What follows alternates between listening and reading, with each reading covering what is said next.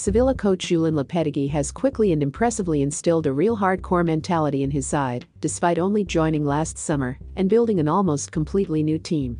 The Rojiblancos have 20 points in total from their first 10 away La Liga games with 6 wins, 2 draws and just 2 defeats, the best road record of all 20 Primera Division sides so far. Things were very different last season, when Sevilla took just 4 points from their first 10 away games. That was the Andalusians' worst record in the 21st century, and then coach Pablo Machin was soon to be sacked after just 9 months in the job. Such problems away from home were nothing new for Sevilla, who with Unai Emery in charge in 2015-16, went a whole La Liga season with 0 wins on the road. That team was capable of big one-off performances at home to any opponent, but also of surrendering limply when things were not going their way in front of opposition crowds. Lopetegui Sevilla are made of sterner stuff and have kept 5 clean sheets in their 10 away games so far. Given their proximity to the top 2, who have both shown weaknesses through the first half of the season, Banega was asked after the Mallorca win whether such results could backbone a title challenge.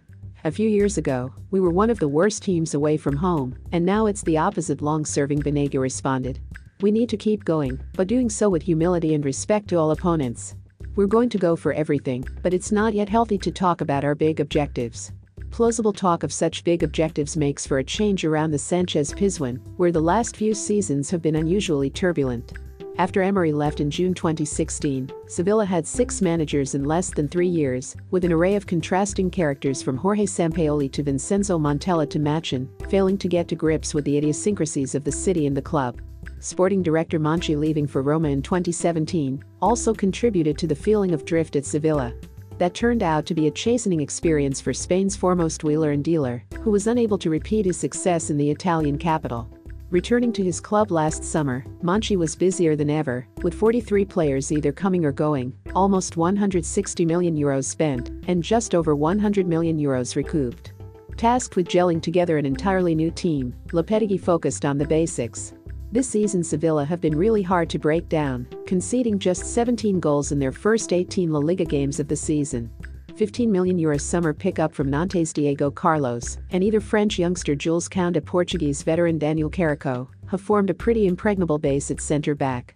Experienced holding midfielder Fernando, once of Manchester City, offers excellent protection. That provides the platform for Banega to go to work constructing the play, with the veteran Argentine having the most passes completed, 10-20, of 1186 attempted, of any midfielder in La Liga so far this season, ahead of even Madrid's Toni Kroos or Barcelona's Sergio Busquets. Dutch striker De Jong is important for Lopetegui for his pressing and hold-up play, but has scored just 2 of his first 33 shots in La Liga.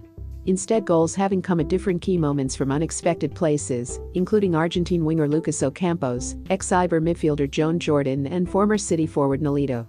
None are Galactico names, but neither do they have the oversized personalities that Lopetegui had trouble organizing and motivating at Madrid.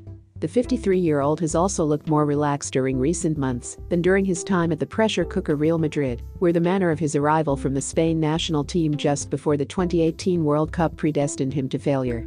Still not exactly laugh-a-minute in his dealings with the media, he looks more comfortable in his own skin at Sevilla. In your career there are moments of more joy and less joy, more frustration and less, Lopetegui said. But everything that has happened to me so far is positive. And the best is still to come. Sevilla's next away trip in La Liga, on 18 January, brings Lopetegui back to the Bernabeu.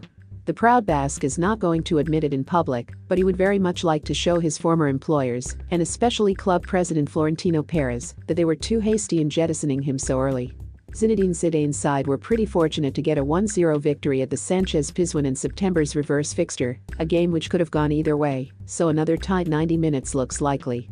Few people outside the Sevilla camp really think that Lopetegui's side can hang in there and win what would be only the club's second La Liga trophy, with the other all the way back in 1945-46. But even being involved in a title race at this point for the first time in over a decade is an achievement in itself. The Europa League also offers Sevilla a more familiar route to a trophy, with the 3-time winners having eased through a relatively handy group in the autumn, and the last 32 draw bringing a straightforward-looking tie against Romanian CFR Cluj. It all means that, after a difficult couple of years, Lopetegui's 2020 is looking bright. Julen is a coach who needs a success, Monchi said accurately in July, while his own need to move on from the Roma failure is also clear. Can Sevilla build on this success?